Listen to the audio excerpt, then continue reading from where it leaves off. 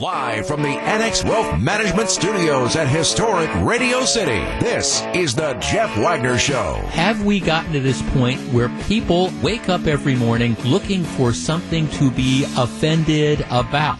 I live in this place called the real world, and I understand what is going to happen. Her story is, I was trying to scare him away. At the same time, she shot him point blank in the face.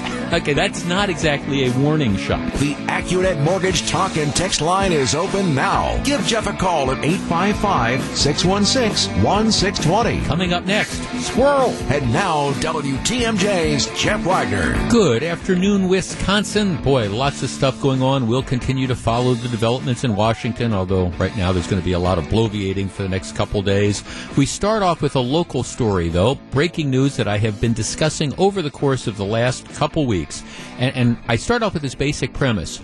What a novel thing. A state agency has decided to, wait for it, follow the law.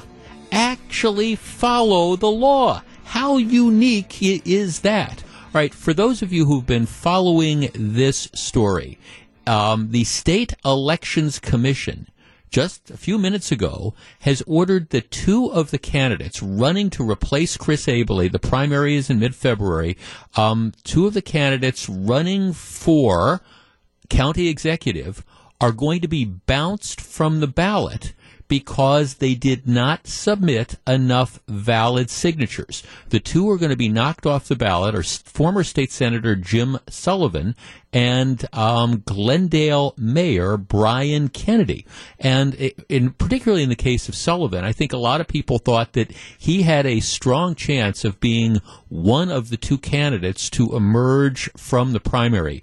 Way out there, left-wing State Senator Chris Larson is one of the candidates. Everybody figures he's going to emerge, and then there's going to be somebody else. A lot of people thought it might be Jim Sullivan, but as it stands right now, he is off the ballot. Now, I've been sending out tweets about this, and the bad guy, at least in the view of some people, but not me, is County Supervisor and the board chairman, Theo Lipscomb, who is also running, but he filed the challenges. Now, here's the story if you haven't been following this. And let me kind of explain this as simply as I can. In order to get on the ballot, you need to turn in 2,000 valid signatures from people to nominate you. That's the prerequisite to getting on the ballot. Now, you are allowed to turn in up to 4,000 signatures. And most credible candidates who run for office, you turn in much closer to the maximum than you do the minimum, because there's always some problem that can come along with signatures. I know maybe there's a technical flaw, maybe somebody signs it and puts the wrong date, whatever. There's always things, so signatures always kind of get tossed off. So that's why you want to have a huge cushion. So if it's a race with 2,000 signatures, you probably want to turn in close to 4,000, and it's not tough to get signatures if you're a serious candidate. In Milwaukee County, if you as the candidate and a handful of your volunteers went out, hit a couple big events on one weekend or the next weekend, you could probably easily get 3,000-4,000 signatures. That's the way you do it. Well, in any event, that's apparently not the way that candidates do it anymore, and it's not the way that Jim Sullivan and Brian Kennedy chose to do it. Instead of getting signatures themselves, or at least a large number of signatures themselves, they farmed it out. They decided to, let's hire the friend of a community organizer, and let's pay this guy to go out and have people collect signatures for us. All right, maybe that's this new thing where you have candidates who are lazy or they're trying to throw money at community organizers or whatever. But anyhow, that's what Kennedy and that's what Sullivan do. Instead of collecting all their own signatures through themselves or their volunteers, they outsource it. They hire these people. All right, there's no problem with that. But here's the problem. Under the law, and the law is very clear, if you are circulating the nominating petitions for a candidate for office, you're not allowed to circulate nominating petitions for another candidate for the same office. So if Gru and I are both running for county executive, the same person can't circulate nominating petitions for both of us. All right. Well, what happens is, as the Sullivan campaign and the Kennedy campaign outsource this and funnel money to a community organizer, and they say, get us signatures. Well, the community organizers go out and they hire some people who are circulating nominating petitions for multiple candidates for the same office. All right? So what happens on the law is extremely clear. If you are a circulator and you circulate petitions for multiple candidates for the same office, the first petitions you get, presumably according to date, they're valid. The ones you get afterwards are not valid. The law is very, very clear. Now, you might say it's a stupid law. Why shouldn't you be able to circulate petitions for multiple candidates? I'm not going to argue the merits of the law. The law is very clear. You can only circulate a nominating petition for one candidate, and if you do it for multiple candidates, those subsequent signatures are not valid. So anyhow, Kennedy and Sullivan outsourced this, and whoever they hire to go out and circulate these things is circulating petitions for other candidates as well. So they turn in these petitions. Well, Lipscomb finds out about this, and he files a complaint. He says, look, the law is really clear. And it becomes important because if you look at the number of signatures that they turned in, Sullivan only turned in 2,450 signatures, only 450 more than the minimum. Remember, I was saying, normally to be safe, you want to turn in close to 4,000. But the Sullivan campaign got, in my opinion, lazy and sloppy. They only collected 2,450 signatures, and they outsourced a chunk of this. All right? So that's the issue. You've only got a working margin of 450 signatures. Well, it turns out that about 1,000 of the Sullivan signatures are invalid for various reasons, including the fact that one of the petitioners or multiple people who circulated the petitions had circulated petitions for other people. So the Elections Commission says, hey, you've got 1,001 invalid signatures. You only turned in 2,450. That leaves you with a little bit less than 1,500 valid signatures. You need 2,000. And today, State Elections Commission said, boom, you're off the ballot. You did not satisfy the requirements of the law. In the case of Brian Kennedy, he turned in 2,684 signatures. Again, why you wouldn't turn in 3,000, 3,500, 4,000, beyond me. He turns in 2,684, and the commission found that 844 of the Kennedy signatures were invalid. So that leaves him with 1,840 valid signatures. He comes up 160 short. Sullivan comes up over 500 short. But the bottom line is you need 2,000 valid signatures. So the State Elections Commission, following the law, has just ruled that both of these guys are off the ballot. Now, I've been saying this over the last couple of weeks since this whole issue came up. I don't have a horse in this particular race. I don't live in Milwaukee County, but I do feel strongly about the law having to be followed. And in this case, these candidates were lazy. They were sloppy. They decided to outsource this stuff without enough checks and balances. And yeah, maybe they trusted some of these organizers. Like I say, my guess is there was this desire, hey, we want to generate some support for some of these community organizers, so let's give them some money. Let's assign them a job. It's all valid. It's all legal. But this is what happens when you do that, when you do this outsourcing. And a lot of people are saying, this is terrible that Theo Lipscomb decided to, blow the whistle on this. No, it's not at all. I mean, he's a candidate who's running for office. He sees that two of the people also running for office screwed up big time. And the law, again, is very, very clear that what happens is when this happens and you have the same person circulating multiple signatures, the first ones they get are valid, the other ones aren't. Now, some people might think that that's harsh. Again, I take no position on the merits of the Sullivan candidacy or the Brian Kennedy candidacy. I just simply say the law is the law. And it does, again, reflect, I guess, what kind of county executive you would be if you can't get your act together enough to make sure you have 2,000 valid signatures. And maybe this is a lesson moving forward to other candidates and other campaigns, that maybe the lesson is do your own damn work.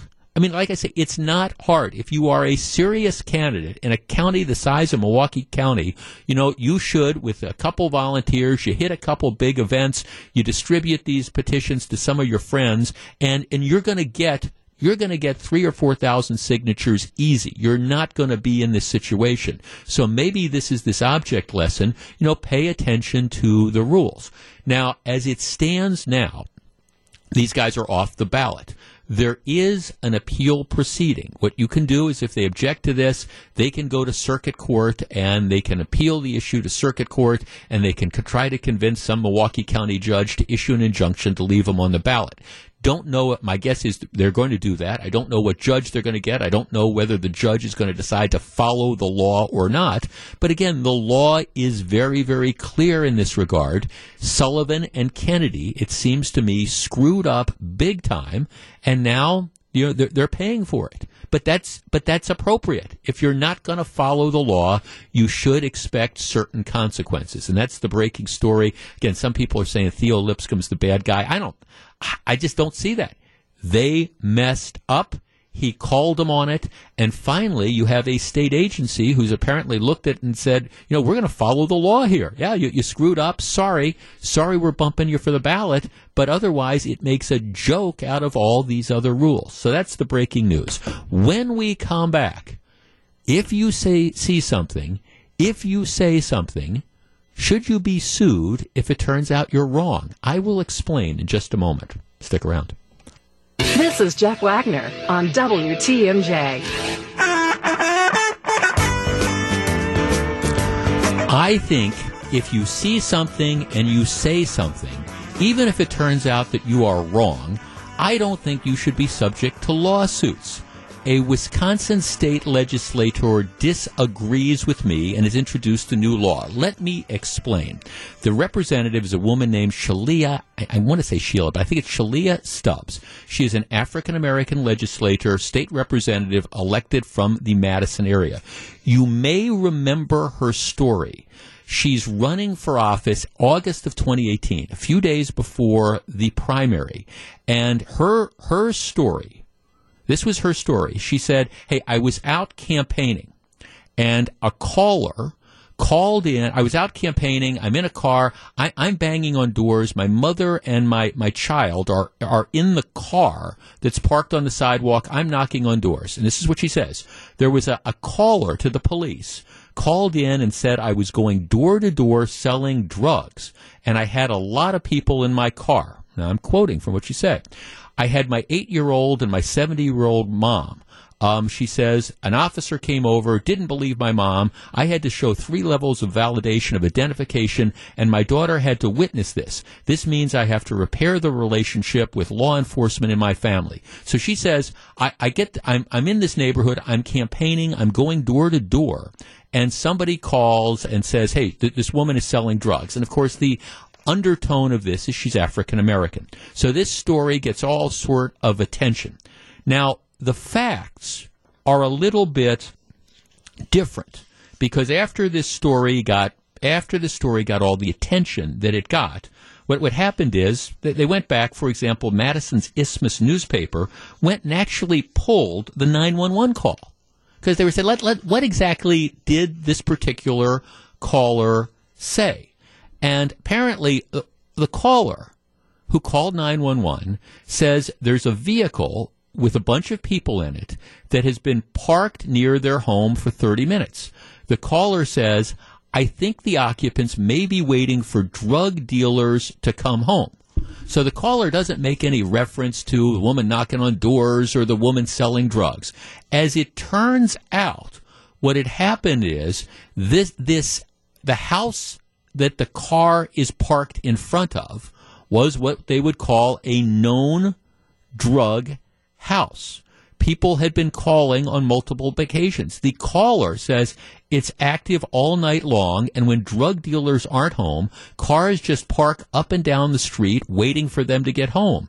It's pretty active. So the caller who actually makes this call to 911 isn't saying, hey, there's a black woman going door to door selling drugs. It's saying, hey, there's this car that's been parked for a period of time outside this drug house. This is what happens. People deal drugs out of this, and we've got cars that park there waiting for the dealers to come home. And then the call goes on, and that's what they're saying. The caller is complaining, saying we've had these problems before, and can you have somebody that checks it out? And the 911 operator says, yeah, we're going to send another officer over there. Hopefully they can get the car moving, and they thank the guy for this. And as it turns out, this was a house that there had been all sorts of drug activity at. Now, apparently, the particular location that the car was parked in front of, the drug dealers had moved out a couple days before. But, the caller doesn't know that. So this story about, well, they called to report me because I was African American, I think it might be over-dramatized. And it just so happens that this state representative, she parks, the car, and yes, it's got her mother in it, yes, it's got the child in it, but it's in front of this known drug house, and so you have this caller that calls in and reports it. And yeah, they send cops over. Cops are answering this and checking it out.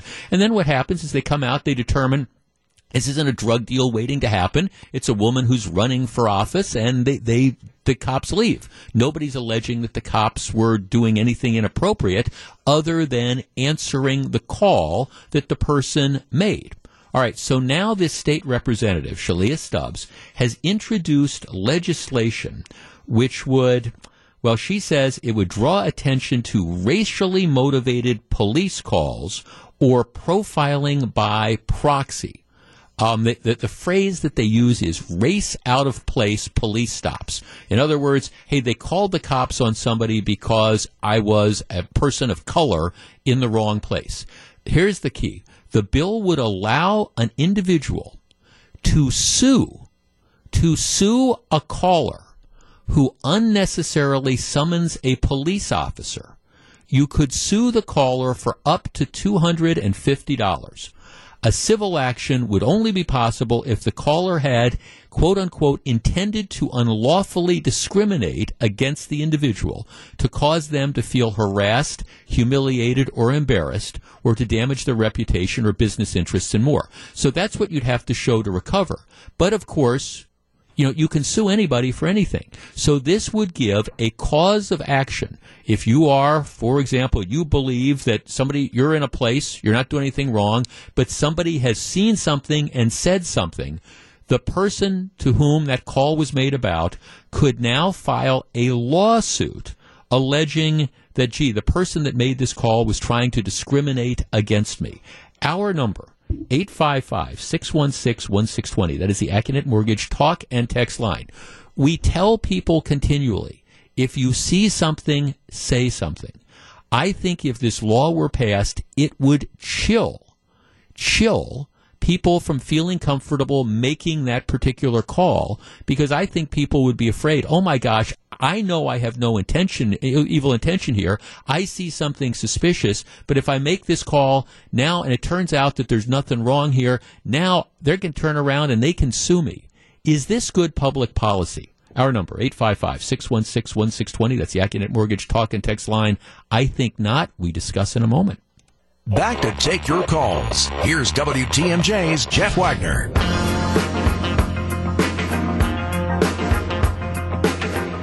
So, very glad to have you with us. Our number, 855-616-1620. That's the Acunet Mortgage talk and text line. Is this the end, if this were to become law, of see something, say something? Let's talk to Solana in Milwaukee. You're first. Good afternoon. Hi. Hi. Good afternoon. What do you think? Yeah. Well, I think I can get what you're saying on what what that could mean for see something, say something, but this is a trend that's happening around the country, whereas people are being called on for suspicious activity, but it's usually informed by some kind of bias, even if the caller knows it or not. Mm-hmm. And so it's like, I get her bill is something that it's not the first bill in the country. It's something that's been going on because this is something that has been seen as needed, because this is endangering a lot of people when you call them for something simple they're doing, like barbecuing, like doing doors, like, and I do campaigns and everything, and that's really scary. I mean, a lot of times I don't send certain people to certain neighborhoods because I'm scared that something like this can happen. But if you were to pass this law, yes, I mean, if you were to pass this law, and again, I don't care if there's suspicious activity in, for example, in my neighborhood. I don't care whether it's, a person of color or a group of, white teenagers or whatever. I don't care. I thought we're told that we're supposed to, call the police and let them come check it out. And I guess my concern is if now it turns out that it's legitimate, that it's not a bunch of kids driving around looking for unoccupied houses to break into. It's, I don't know, they're friends looking for some address that they can't find. I mean, if I now know that I can be sued if it turns out to be wrong, who's going to make that call anymore? I think that if you really think it's something that's really suspicious, I think people are still going to make that call, but the determination is going to come by the police and the DA, rather if your call was really just uninformed. Like this particular call seems to has some merit to it because of the history of that area. But there's a lot of calls that don't. Well, right? and I'm sure you're right. And she has to represent all her people and think about all the different situations that could have ended up being. But I guess in the real world, who's going to make that call moving forward if you see something that looks suspicious to you? And again, maybe it's some African American kids, maybe it's some Hispanic kids, maybe it's some white kids, whatever, you think it's suspicious. Might be nothing, but you think it's suspicious. If you make the call and it turns out that it is nothing, and now that you could be sued and you could be in court having to explain what your motive was for a DA or a city attorney or some other attorney, you have to explain your motive, and maybe people believe you and maybe you don't. I just don't think people are going to make that call anymore. I think if you really are thinking something's really suspicious, but I think you will double think, are they just sitting in a car? Could I go and see what's going on? Like, could I just watch the area? Or other than just looking at them, scanning the one area once and being like, oh my God, that's suspicious, Like, I think people are going to just think double on it, but I don't think people are not going to not call when their neighborhood it might be in danger, when their family could be in danger. I don't think that's the case. I can get that it might be in back of people's minds, right. But I think people need to double think before they call police, especially on people of color in the country that we're in. People have biases. Okay, but let me ask you. Regular callers and police have biases. Everyone has biases, and we do need to double think that. So now, in this case, again, this particular case, I think might be a bad example of the need for this law, because I think that objectively, he wasn't calling necessarily on her. He's calling on there's this drug house and there's this car that's parked out in front of that. But I guess, objectively, if you live in a high crime neighborhood, let's take that example. Don't you want your neighbors, if they see something that they think is funny, don't you want them making the call to the police and letting the police then check it out? And if it turns out to be nothing, then you send the people on the way. What's the downside of that? As long as the police are respectful when they come out and they they ask, hey, why are you sitting here? What's the deal? I mean, I think it just kind of depends, right? Like if some person walking down the street and you're saying, oh, that person with a hoodie is looking suspicious, which happens in River West. Sure. You go in the River West group on Facebook all the time. And they have a little bit of a crime thing over there. They'll call out people, and it'd be a regular black man walking down the street, and they'll call the police on them. That's a problem. No. Versus, someone being in a car for a while, look like they're shoveling through stuff, but it was a kid in the car, it was an old lady, and if you watched the car for a while, you probably would have seen her go back to the car, grab some more lit, or move the car soon. Like, I think it's just a thing of double thinking what you're thinking, watch the situation instead of just jumping to conclusions that might be informed by your bias. Got it. Oh, thanks. Well, and look, I didn't just fall off the turnip. I understand. I'm sure that there is some suspicions that are fueled by race. Okay, and I understand that. But I guess the flip side of that is, if you now say every time you call the cops, if it turns out that you reported something that you saw, but that it turns out that there's nothing to it. It's an innocent sort of explanation. Now what's happened is you leave yourself open to a lawsuit where somebody can make these allegations that, hey, they did this because of racial bias. And maybe even if they're not ultimately able to collect, now you're going to have to hire a lawyer. Now you're going to have to be deposed. Now you're going to have to try to justify why it was that you did this.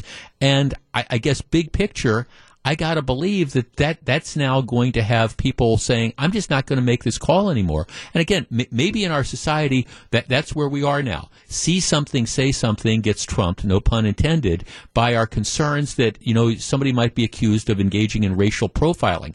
I just don't think a law like this makes the community safer. Charlotte in Beaver Dam. Charlotte, you're on WTMJ.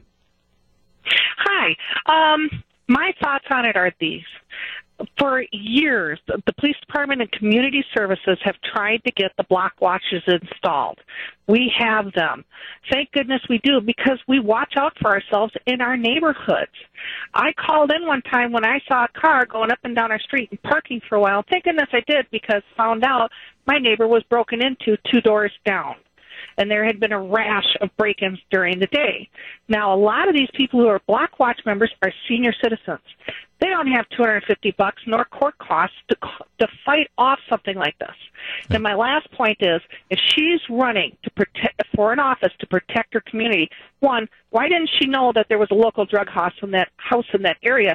And two, why didn't she have the understanding that people called in with a concern that it could have been a drug deal?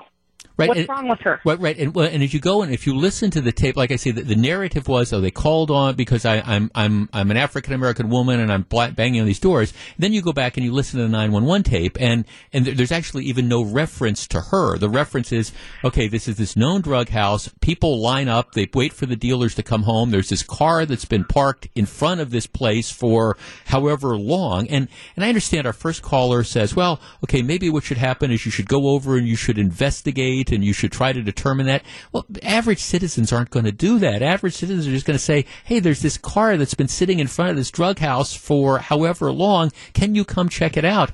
Don't we want the police to be checking that out and determining if there's something or nothing? No citizen should be putting their life at risk to go out and investigate a strange car. And secondly, why isn't she standing up and saying, look, people are watching out for each other in the area. Nobody profiled her. Nobody said anything about her race.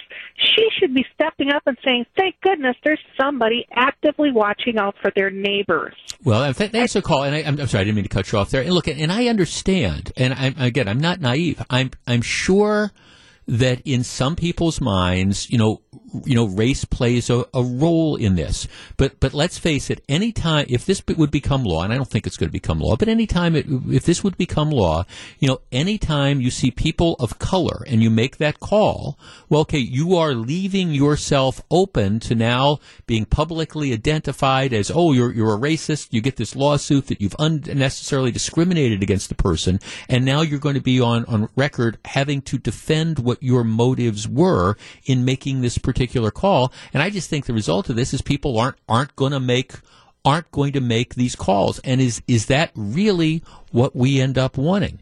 Jacqueline in Kenosha. Hi, Jacqueline. You're on WTMJ. Hi, Jeff. I hope you're well today. I am well. I'm just calling to let you. Okay. No, I'm well too. Thank you.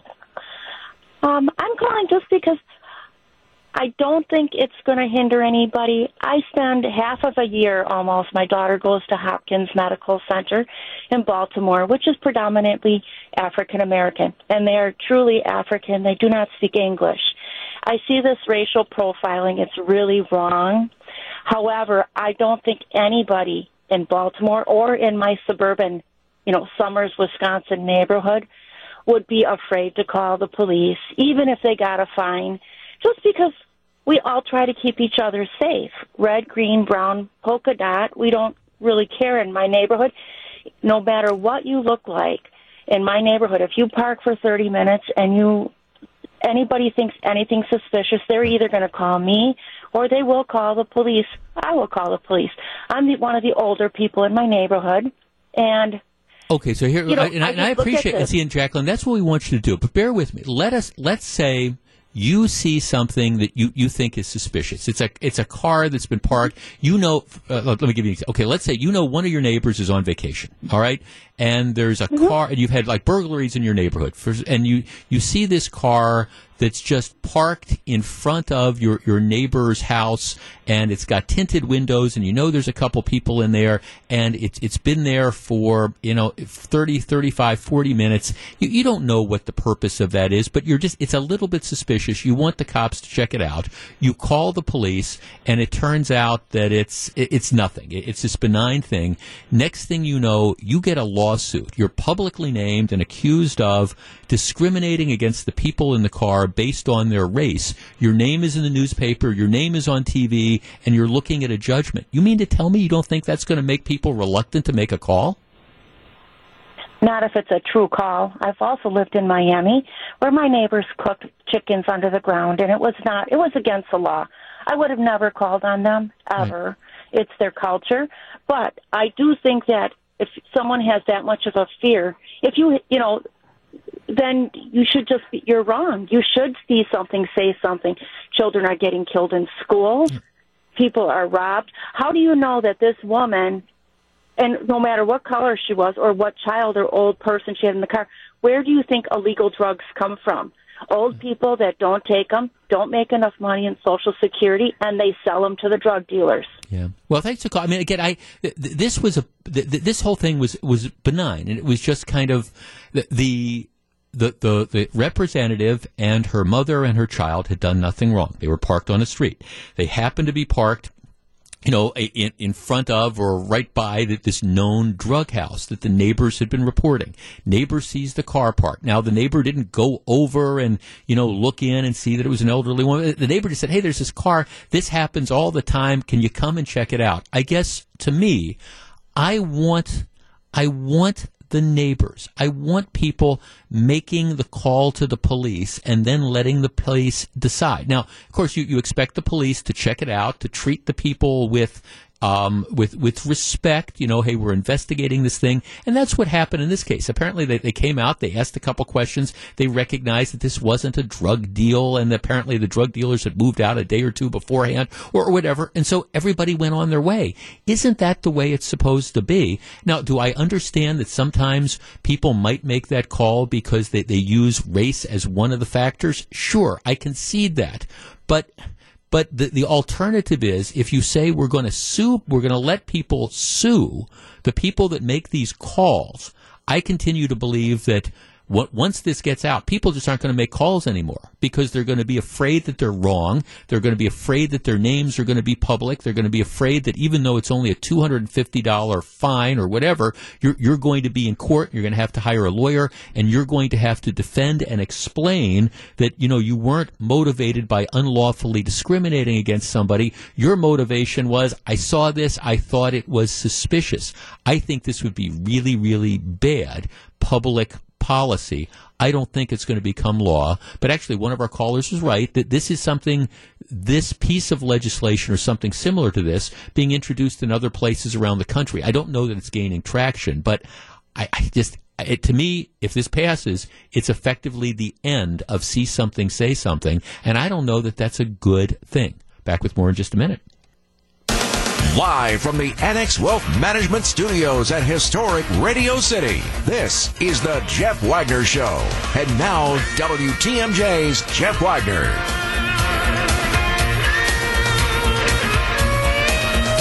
Good afternoon, Wisconsin. Welcome back to the show. Hey, so Eric Bilstead, yesterday, some people might say I had to check in my man card. Other people would say I get good husband points. Okay. All right, so here's the deal. No, I understand it goes both ways. So you and I both worked yesterday. It was a holiday, but we came in, we worked.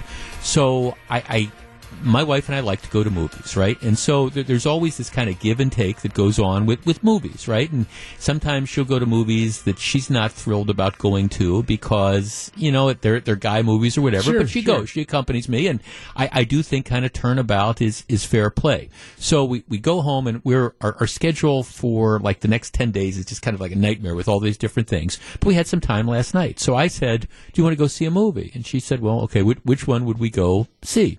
And she had been telling me for a couple weeks that she wanted to go see Little Women. Okay, so I had checked, and Little Women was playing like at the theater across the street from us at 4:15. So I'm thinking, okay, well, got off at 3, got home, we could run over, we could see the movie, go grab something quick to eat, and get home at a decent hour. And I was looking at some of the other things that were there. I really want to see the World War I movie, 1917, but that's not. She would not enjoy that at all. I just know that's not her type of movie, and neither one of us is that jazzed about Star Wars. And we'd seen a couple of the other things, so I say we can go to Little Women. Now, she says, you don't want to go to see Little Women. And I said, but you're probably right. But, okay, I know, but you want to see it, right? Well, yeah, I kind of do. Okay, so we went and we saw Little Women.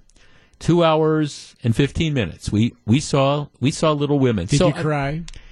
I did not cry, but of course I knew how it turned. I mean, I remember years and years ago I read the book Little Women, yep. So I mean I know how it ends, and it was well done. The weirdest part of it, do you know who Bob Odenkirk is? Oh yeah, the guy that plays Better Call Saul.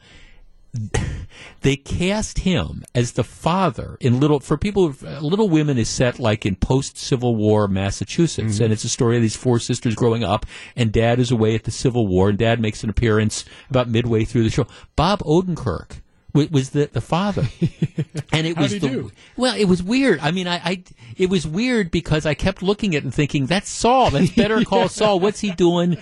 Playing like a Union soldier returning from the war. I will say this: Laura Linney, who plays the mother, she did a tremendous job. Okay. It was a harmless movie. It was fine. I mean, it's clearly a chick's movie, but I went and I had a big old beer. I had a 24-ounce cup of beer that I drank while I was watching the movie, and I ate some popcorn. It was fine. But, I mean, I think, yeah, you did kind of turn in your man card a little bit, but sometimes you have to do that, right? You get good husband points. That's a great idea. Yeah, you can cash in those chips another time, maybe. Absolutely. And of course, now, like I say, they let you drink beer in movie theaters, so okay. It makes everything better. It was fine, and I had to get up and, go pee in the middle of it, so I missed a couple minutes. But it's actually, if you like that kind of thing, it's a good movie. It's just... But good for you. Good for me. See, good. I get good husband points. So if you see my wife around out and about, say, "What a nice man you're married to." He went and took you to Little Women. Yeah. Right. Next we'll go see something different. Okay. Let me switch gears. Matter of fact, I know, Eric, I heard you mention this just as a drop earlier on this morning during Steve Scaffidi's show. The whole story about Target Tory. Yes. Isn't that amazing? This is our launching point, and my question to you is going to be: does the guy have a point? Okay, so here's the deal. There's a guy.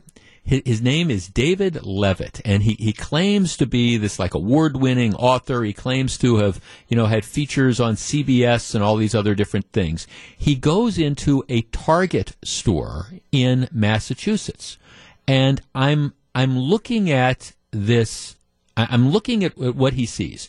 They've got a stack of Oral-B high-end electric toothbrushes that run for they cost like $89. Okay, and there's a stack of them. I'm looking at this. Behind the Oral-B, the Oral-B toothbrushes. There's like a shelf, a vertical shelf, and the shelf says display on it, and then it has 0.01. So like 1 cent.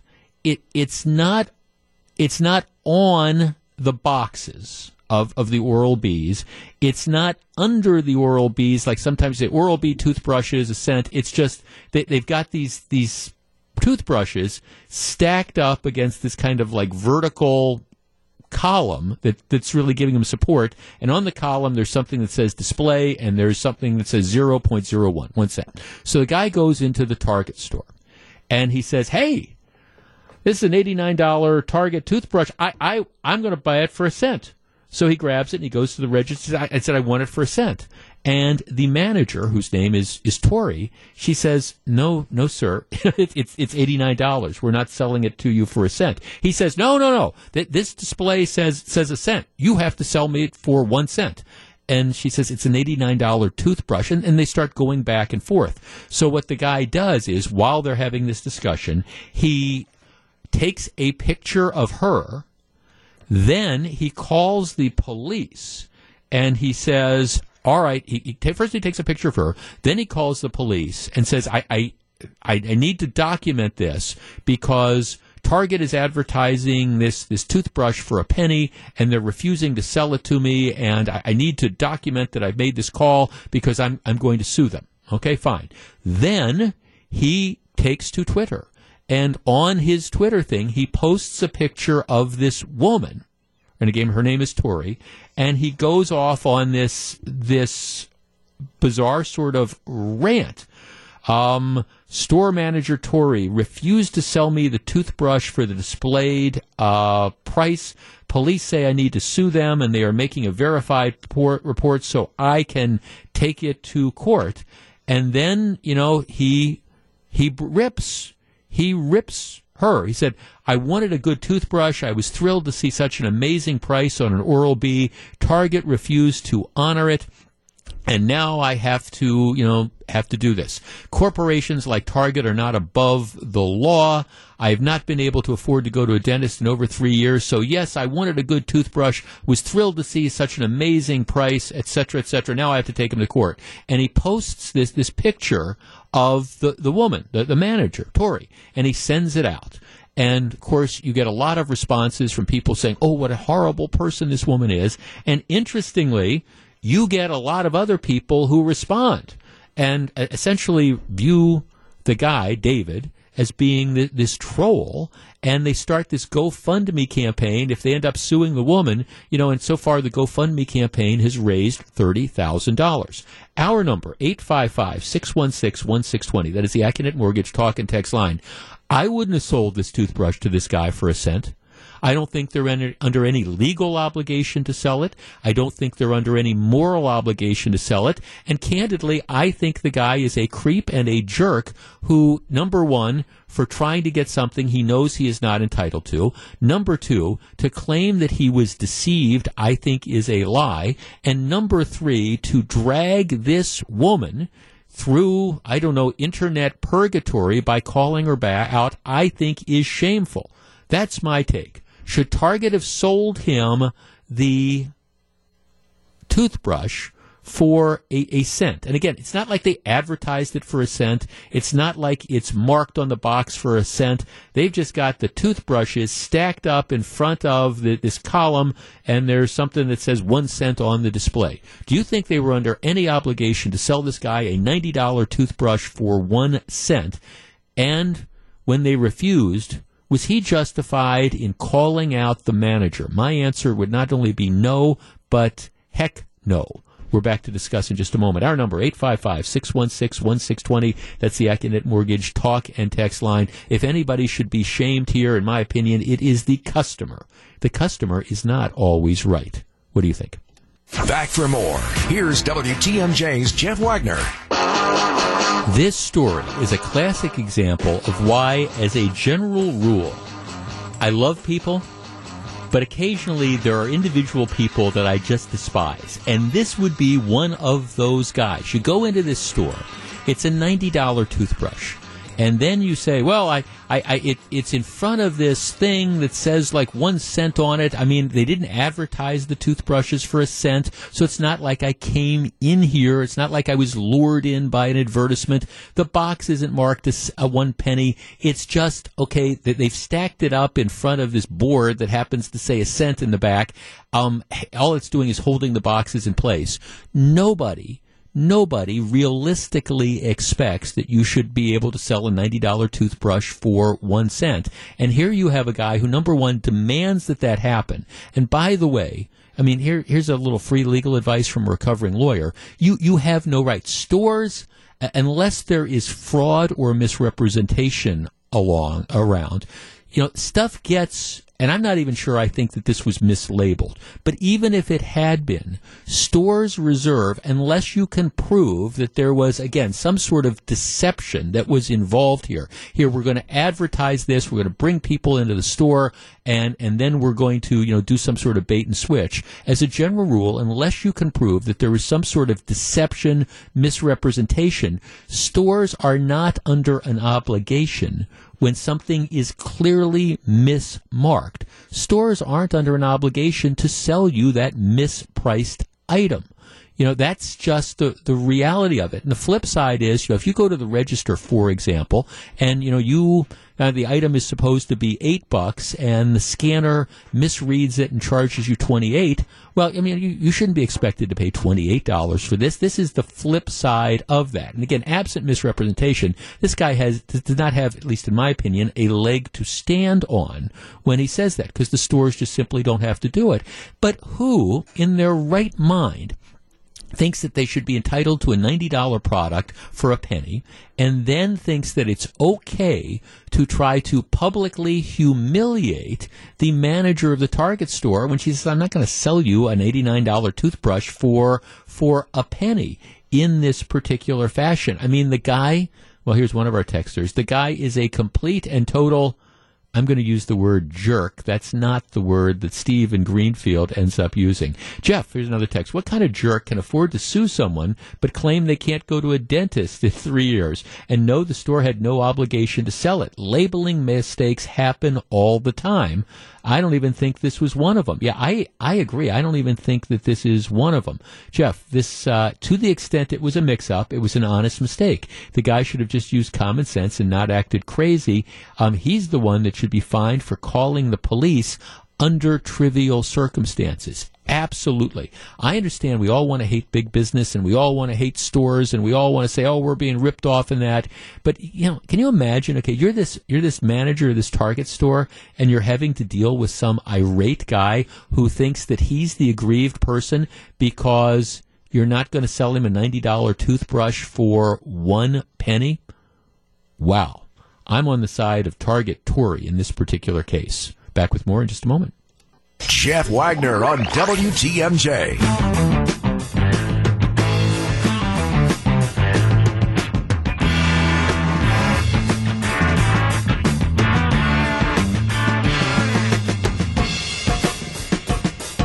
Heavy sigh. Just heavy sigh, because it's stupid stuff like this. It is knucklehead stuff that absolutely drives me crazy. There is a Republican representative up in Rhinelander who is holding a bill hostage that would allow bars to stay open later during the Democratic National Convention. And he's doing the bidding of the Tavern League, and it is fundamentally wrong. All right, now let me review the bidding here. State law says, as a general rule, bars have to close at 2 a.m. Sunday through Thursday. And bars can stay, if you've got a Class B license, you have to close from 2 a.m. till 6 a.m. Monday through Friday, okay? And then 2:30 to 6 a.m. on Saturdays and Sundays. So that would mean on like Friday night into Saturday morning and Saturday night into Sunday morning, you can stay open till 2:30. And other nights it has to be 2. Okay, fine. The Democratic National Convention is coming to Milwaukee in July. So you're going to have, what do they estimate? You're going to have, they estimate about 50,000 visitors who are going to descend into southeastern Wisconsin. They are going to be spending money on food and hotel rooms and things like that. A lot of these convention things, I don't know, the activities might run till 10, 11, 12 o'clock at night, whatever. So there is a move afoot that has, I believe, bipartisan support, which says during the run-up to and the Democratic National Convention itself, what we're going to do is we're going to make exceptions to this law, and we're going to let the bars stay open till like 4 a.m. So we're gonna now, candidly, if it were me, I'd let them stay open all night. But that's not what we're arguing about. The argument is to let them stay open. Instead of having to close at 2, you have them close at 4 a.m. All right. You need legislation, though, because it's a state law that regulates this. You need some legislation that allows that says, okay, for this special thing, we're going to keep the bars open till 4 a.m. All right? Before this can be passed, though, what happens is it has to go through both the state Senate and the state Assembly. Now, that means it has to go through a committee in the state Assembly. And the Republicans control, the state Assembly overwhelmingly. What's happening, apparently, according to a report in the Business Journal, is that this bill that I think everybody would agree on, let's let the bars stay open till 4 a.m. during the Democratic National Convention, it's being held hostage because there is a Republican from Rhinelander. His name is Rob Swearingen, and he chairs the Assembly committee that has to hear this thing first.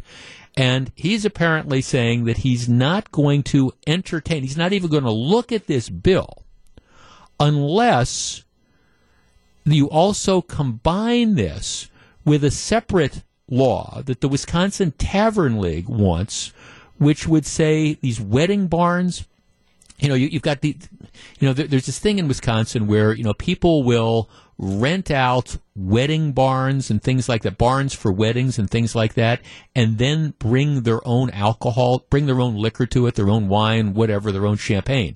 The Tavern League doesn't like it because they don't like the competition. They want the law changed so that wedding barns would have to attain liquor licenses.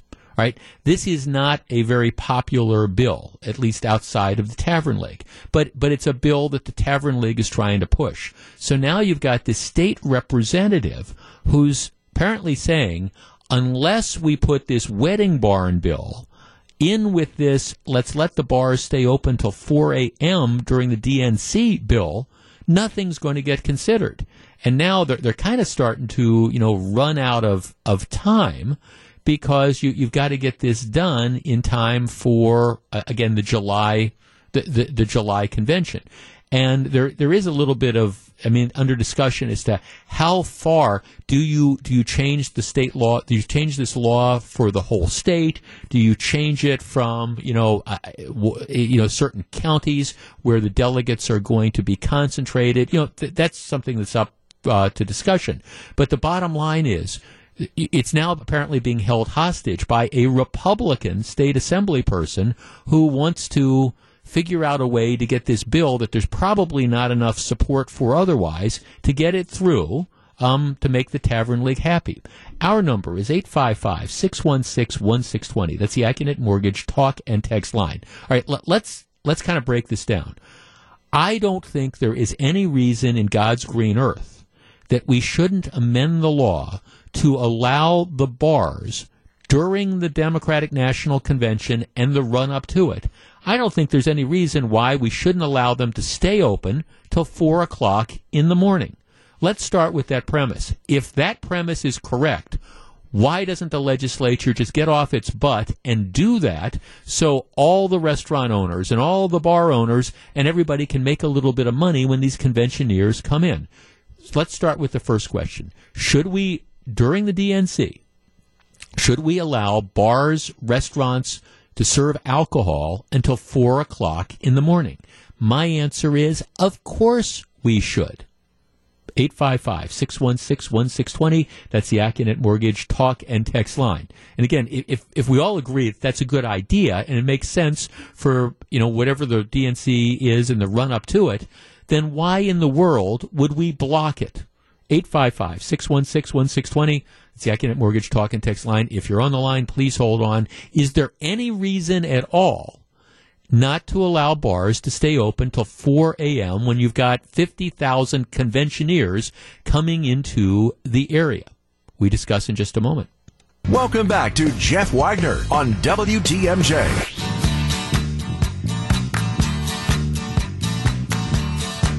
This is going to be an interesting conversation. If you're just tuning in, here's the deal.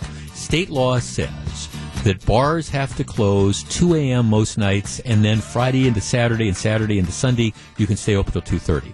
There is a bill with bipartisan support which would amend those rules, that law, during the Democratic National Convention. When you have 50,000 people coming into the area, it would allow bars to stay open till 4 o'clock in the morning. All right, I think I don't have any problem with that at all. Matter of fact, and I'd allow bars to, if it was up to me, I'd allow bars to stay subject to local review. I'd allow them to stay open all night, and most are going to close anyways. But that's just me.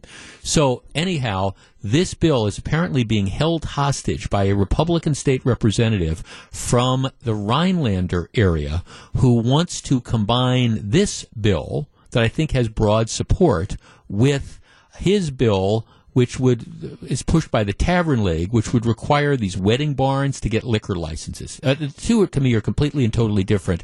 But the bigger point is, at least in the short run, I have no trouble during the Democratic National Convention, when you got 50,000 people coming here, allowing the bars to stay open. Let's let the innkeepers, let's let the tavern owners, let's let them make a little bit of extra money when you've got all these people that are coming into town. All right, 855-616-1620. Jeff, the law that needs to be changed is the one that concentrates so much power in one representative. Well, that's kind of the way it is. Jeff, there is no way we should allow Democratic Party attendees to drink all night. It's a recipe for disaster. Okay, it's a convention. Jeff, I say no. Why not stay open late for the Harley reunion and other events? If that was the case, I would say yes. Well, again, if it were up to me, I'd give bars the discretion to do that. But in this particular case, I just see no reason why you would require the bars to close at 2 o'clock in the morning when you have all these different conventioneers, the vast majority of whom aren't driving. You're going to have all sorts of police out on the road. We're trying to attract these big conventions. Part of that is the socializing. It's the partying. We're bringing all these people in here because they want to spend money. And is it really so bad if you give them an extra couple hours that they could stay out? Jeff, if we're going to let the Democrat delegates drink all night, are we going to do the same thing next time Harley Davidson has an anniversary celebration and the bikers come to town? Well, I wouldn't be opposed to that either. Jeff, doesn't this go against your premise that nothing good happens after 2 a.m.? You need to look at the big picture here. It's not just the people coming in from the convention. It's also the Wisconsinites utilizing the additional time to drink and potentially cause issues. Okay, we're only talking about, a limited period of time, a limited window of time, and it's being done in recognition of the fact that you have tens of thousands of people coming here for this convention. And my guess is, in most of the places where you've had these conventions in the past, you've had similar laws. Jeff, keep the bars open, increase law enforcement, OWI checkpoints, etc. No problem with that at all. But let's understand what the bottom line of this is. You have people who are coming in for a convention. We are trying to bring in major conventions. And, this might be something that makes it a little more appealing, especially given the fact that you're going to have these convention sessions that could run very, very long. What's the downside of allowing the hotel bars to stay open till 4 o'clock in the morning, especially if you get delegates that roll back in? Some of these delegates, they go to the events. They're going to have to travel back to their hotels. They might not get back to their hotels till midnight or 12:30 or 1. What's the purpose in requiring, again, that, we're going to shut off the alcohol spigot at 2 o'clock in the morning? Now, I understand there's people, and I'm the guy that says Wagner's rule of life, nothing good happens outside a strip club at 2 o'clock in the morning. Maybe there's some asterisks here. They're not talking about being outside a strip club. They're talking about, in most cases, like being in hotel bars. Jeff, of course we should change the law. And if this representative holds this hostage, he'll be making the bars he's supposed to protect lose money.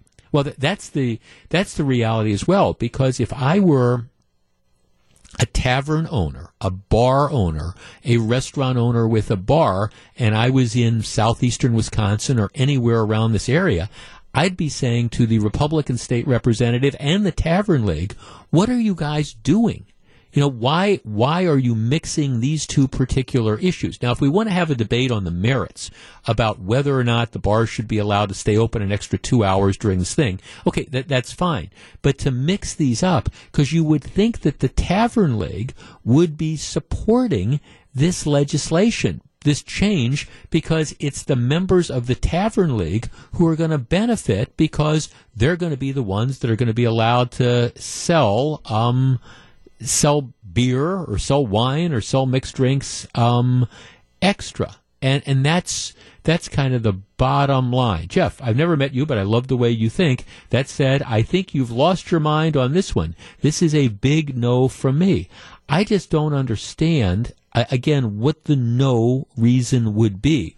Why you would say no. Look, if you go to conventions in some of the big convention cities, they don't have rules like this. So if we're going to be trying to compete with the Las Vegases and the New Orleans and the things like that, the places like that, you have to recognize that one of the things that conventioneers like to do is they like to have fun, and they like to go out, and they like to party. Now, you might say, well, gosh, if you can't get enough to drink by 2:00 in the morning, well, that's too bad. You should be home. And I get it. There's an argument about this, but this isn't the reality. You got these political operatives that are coming here. They want to spend their money. There are going to be a lot of people bunched up. Why wouldn't we let them spend their money? That, to me, is the thing. Jeff, the people who object to this is that they can't separate politics from common sense. Well, maybe. And I mean, if this were Republicans, would we feel differently? No, I'm going to be consistent in this particular thing. To me, this, again, it just makes eminent sense. We're trying to host an enormous convention. There's going to be all these people that are coming in here, change the law for the week, of the convention, maybe the 3 or 4 days before the convention's actually supposed to start, because you got these people coming in. You're going to generate a lot more money. You're not going to have any major problems, let's be honest. And if you're holding this hostage because, I don't know, you want wedding barns to start to have to get liquor licenses, that's just nuts. And to the point that one of the texters made, it's hurting. If you're trying to do stuff to help the Tavern League, you're hurting the bar owners, because you're going to be depriving them of the extra revenue they're going to be getting. So for people who say we don't criticize Republicans, this is a Republican who's holding this hostage. And this is one where Assembly Speaker Robin Vos needs to get involved and needs to say, we're separating these things. Let's get this through, or at least debate it on the merits. I mean, again, if you want to argue that we shouldn't extend the hours, okay, let's have that argument. But let's not tie in these two completely unrelated things. That's my take. This is Jeff Wagner. Live from the Annex Wealth Management Studios at historic Radio City, this is the Jeff Wagner Show. And now, WTMJ's Jeff Wagner.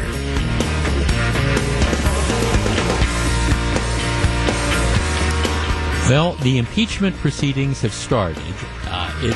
The end result of this is going to be no different. It's pretty much predetermined. But Senate Republicans have backed down from a more aggressive timetable. It's going to take us a little bit longer to get to what the result is going to be. The original proposal that I admit I thought was extreme was originally giving each side 24 hours to speak. Now, this is like the opening statements, etc., 24 hours aside. And it was originally supposed to be 24 hours, and you have it over 2 days. Each side would have 24 hours, so the whole process of making the arguments would be 48 hours over a 4-day period of time, 12 hours a day. And that's... I mean, I think a lot of the senators were probably thinking, oh, that's a long thing. So what they've done is they've just changed the rules. So now they're going to give each side 24 hours to speak. This is to start it out. It's the arguments and the presentation of evidence, 24 hours to speak, and each side's going to have 3 days. So this will have the effect of, if both sides were to use all their time, it would have the effect of extending the trial at least for another 2 days. So this means that we're not going to finish the first phase of the impeachment hearings probably until early next week. After that, it becomes a little bit, again, it's still up in the air as to what's going to happen. The Democrats want the ability to call extra witnesses who weren't called before the House. Republicans, I don't think, are going to go along with that, but who knows? But in any event, the trial is now going to last a couple extra days. I don't think it's going to change the dynamics. It just kind of changes how we get there. Let's understand what's going on here. The Democrats want to carry this out and extend this as long as possible because they think that the press that the president is getting is bad. They think they're winning the public relations war. I'm not sure about that at all. Matter of fact, we're going to talk about that in just a few minutes. But they think that they're winning. The longer they keep this impeachment thing going, the more momentum they are going to get. Again, I don't know that I think that that's really the case. Matter of fact, I think the opposite might be the case. But that's the political calculus, and that's the developments today. The arguments extended for a couple of days. So we don't finish phase one of the impeachment proceeding until the early part of next week. All right. Minneapolis has a new ordinance, which I think makes no sense at all. But I want to discuss it with you. There are people out there who believe that plastic bags are filling up landfills and clogging the oceans, and who believe that, plastic bags are the bane of modern existence. Minneapolis, effective January 1st, passed an ordinance, and the ordinance says, for all intents and purposes, and there's a couple exceptions, but generally speaking, a business, you're allowed to give a customer either a plastic bag or a paper bag. You can still say, would you like paper or plastic? But the ordinance says you have to charge the customer a nickel for that paper bag or for the plastic bag. You got to charge them 5 cents. The idea behind this, and it's not a tax, money doesn't go to the government. The ordinance says the retailer has to charge him that money, and the retailer gets to keep the money. So it's not a tax. But the idea is, by charging people a nickel for a plastic bag or a paper bag, and again, it's per bag. So if you're going shopping and you have 6 bags of groceries, 5 times 6 would be 30 cents. The argument is, by charging people a nickel for a bag, that is going to deter the use of bags, maybe cause more people to go and bring their own reusable bags or whatever. Our number is 855-616-1620. That's the Accunet Mortgage talk and text line. Now, I want to define what I want to talk about here. I don't want to have the argument that we've had in the past about whether or not we should ban plastic bags or we should ban paper bags. I want to talk about this ordinance. My question is this. Is if you were to be charged a nickel a bag, paper or plastic, doesn't matter, is that enough of a charge that's going to change your behavior at all? So like I say, you go shopping and you fill 5 bags of groceries Saturday. It costs you an extra quarter if you want to use the store's bags. Right? Is a nickel a bag going to change one person's behavior? And my answer would be, no. I mean, to me, this is one of these sort of feel-good, silly pieces of legislation. If you decide you want to outlaw paper bags, okay, go ahead, or plastic bags, go ahead and outlaw them. If you decide you really want to try to change behavior, put on a tax of $1 or $2 per bag or something like that. But charging a nickel for a bag, would that change your behavior at all? And my answer is I can't imagine how that would. But I want to discuss, will this ordinance do anything to discourage people from using paper or plastic bags? Our number, 855-616-1620. That is the Accunet Mortgage talk and text line. And again, think about your own shopping behavior. Now, look, I understand there's some people who love the reusable bags. There's some people who go with paper instead of plastic. All right, that's an individual decision. I just don't see how charging somebody a nickel for a bag is going to change behavior at all. Am I missing something? We discuss in just a moment. If you're on the line, please hold on. Gru is lining up the calls. Back with more in just a moment. You're listening to Jeff Wagner on WTMJ.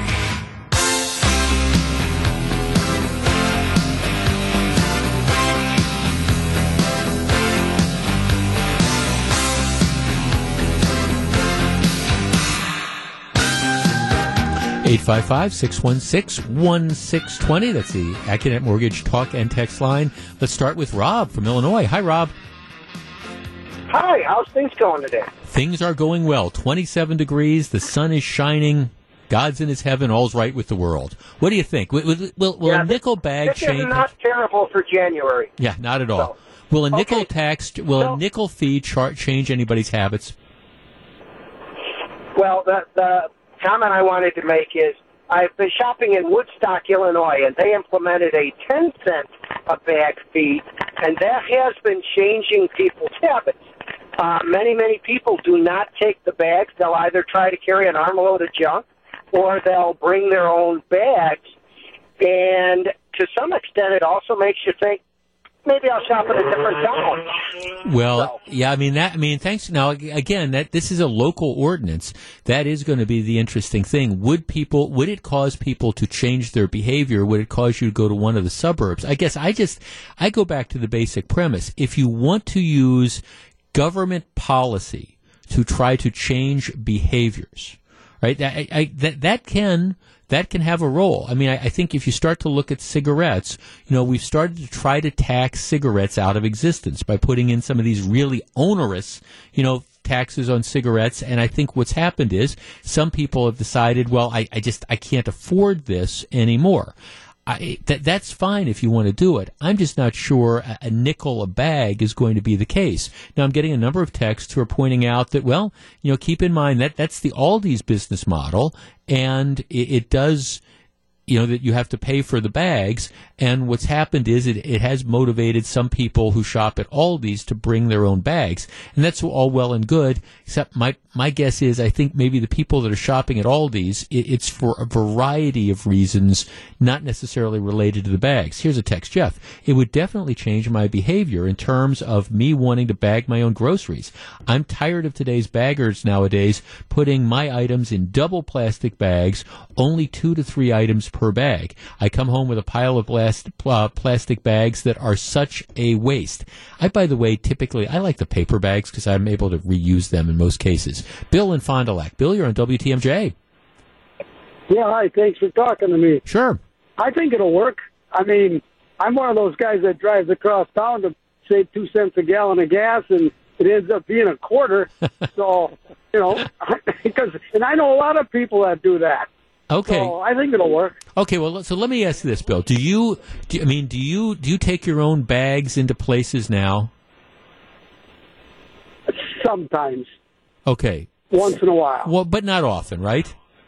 No. Okay, fair enough. Okay, so, and why don't you? Because it's just, would I be too much of a hassle to lug your own bags around and things like that? Is that pretty much it? Yeah, that's it. If you're only going to get one bag of groceries, I would never bring my own bag. But, if you're really going grocery shopping and you're going to get 5-6 bags worth, I know it's 30 cents, but I drive across town to save 2 cents a gallon, which amounts to a quarter. Yeah. Even though you might blow a quarter in gas to get there, you're still saving that couple cents, right? Okay, that's the way it is.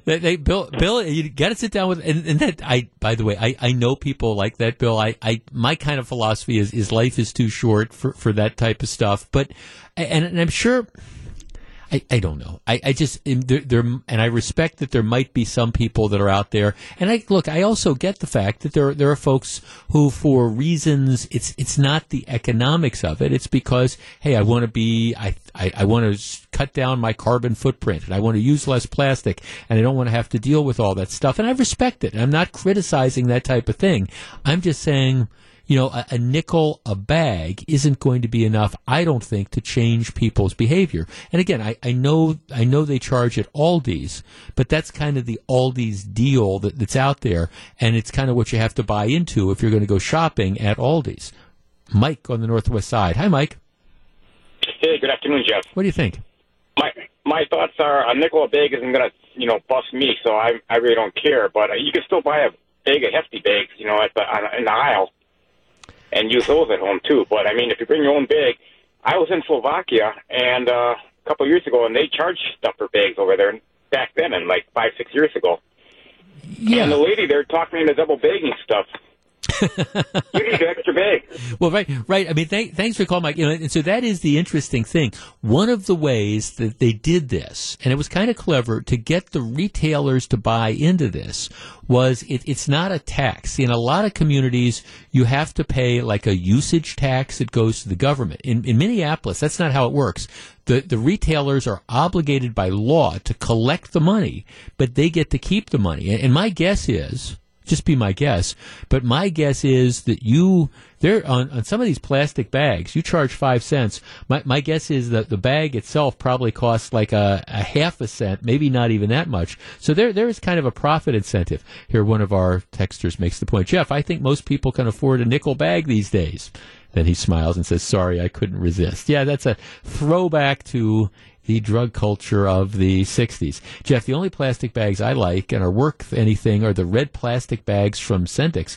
Otherwise, it's paper and plastic because they tend to fall apart. Again, I think you have to have a debate about, what's the bottom line of all this? Are we at a point in this country where the production of, for example, the little thin plastic bags, is that such an environmental hazard that we need to figure out, we just need to come together collectively and say we're not going to do this anymore. Now, I personally don't think we're at that point, but that's a discussion to be had. I think these ideas of kind of Mickey Mousing around on it, and let's make ourselves feel good, and let's charge a nickel, because then we can feel good and we can pat ourselves on the back. Because while I do appreciate a couple texts and our caller Bill, who drives across town to save 2 cents per gallon on gasoline, I think most people aren't going to say, well, gee, they're going to charge me, I'm going to have 2 bags of groceries, they're going to charge me 10 extra cents for that, so all of a sudden, now I'm going to bring my bags from home, or I'm going to buy one of those, recyclable bags, and I'm going to use it over and over again. I don't think a nickel is enough to change people's behavior. If you want to change people's behavior, make it $1, make it $5, make it whatever, or just outlaw the things entirely. This is Jeff Wagner, WTMJ.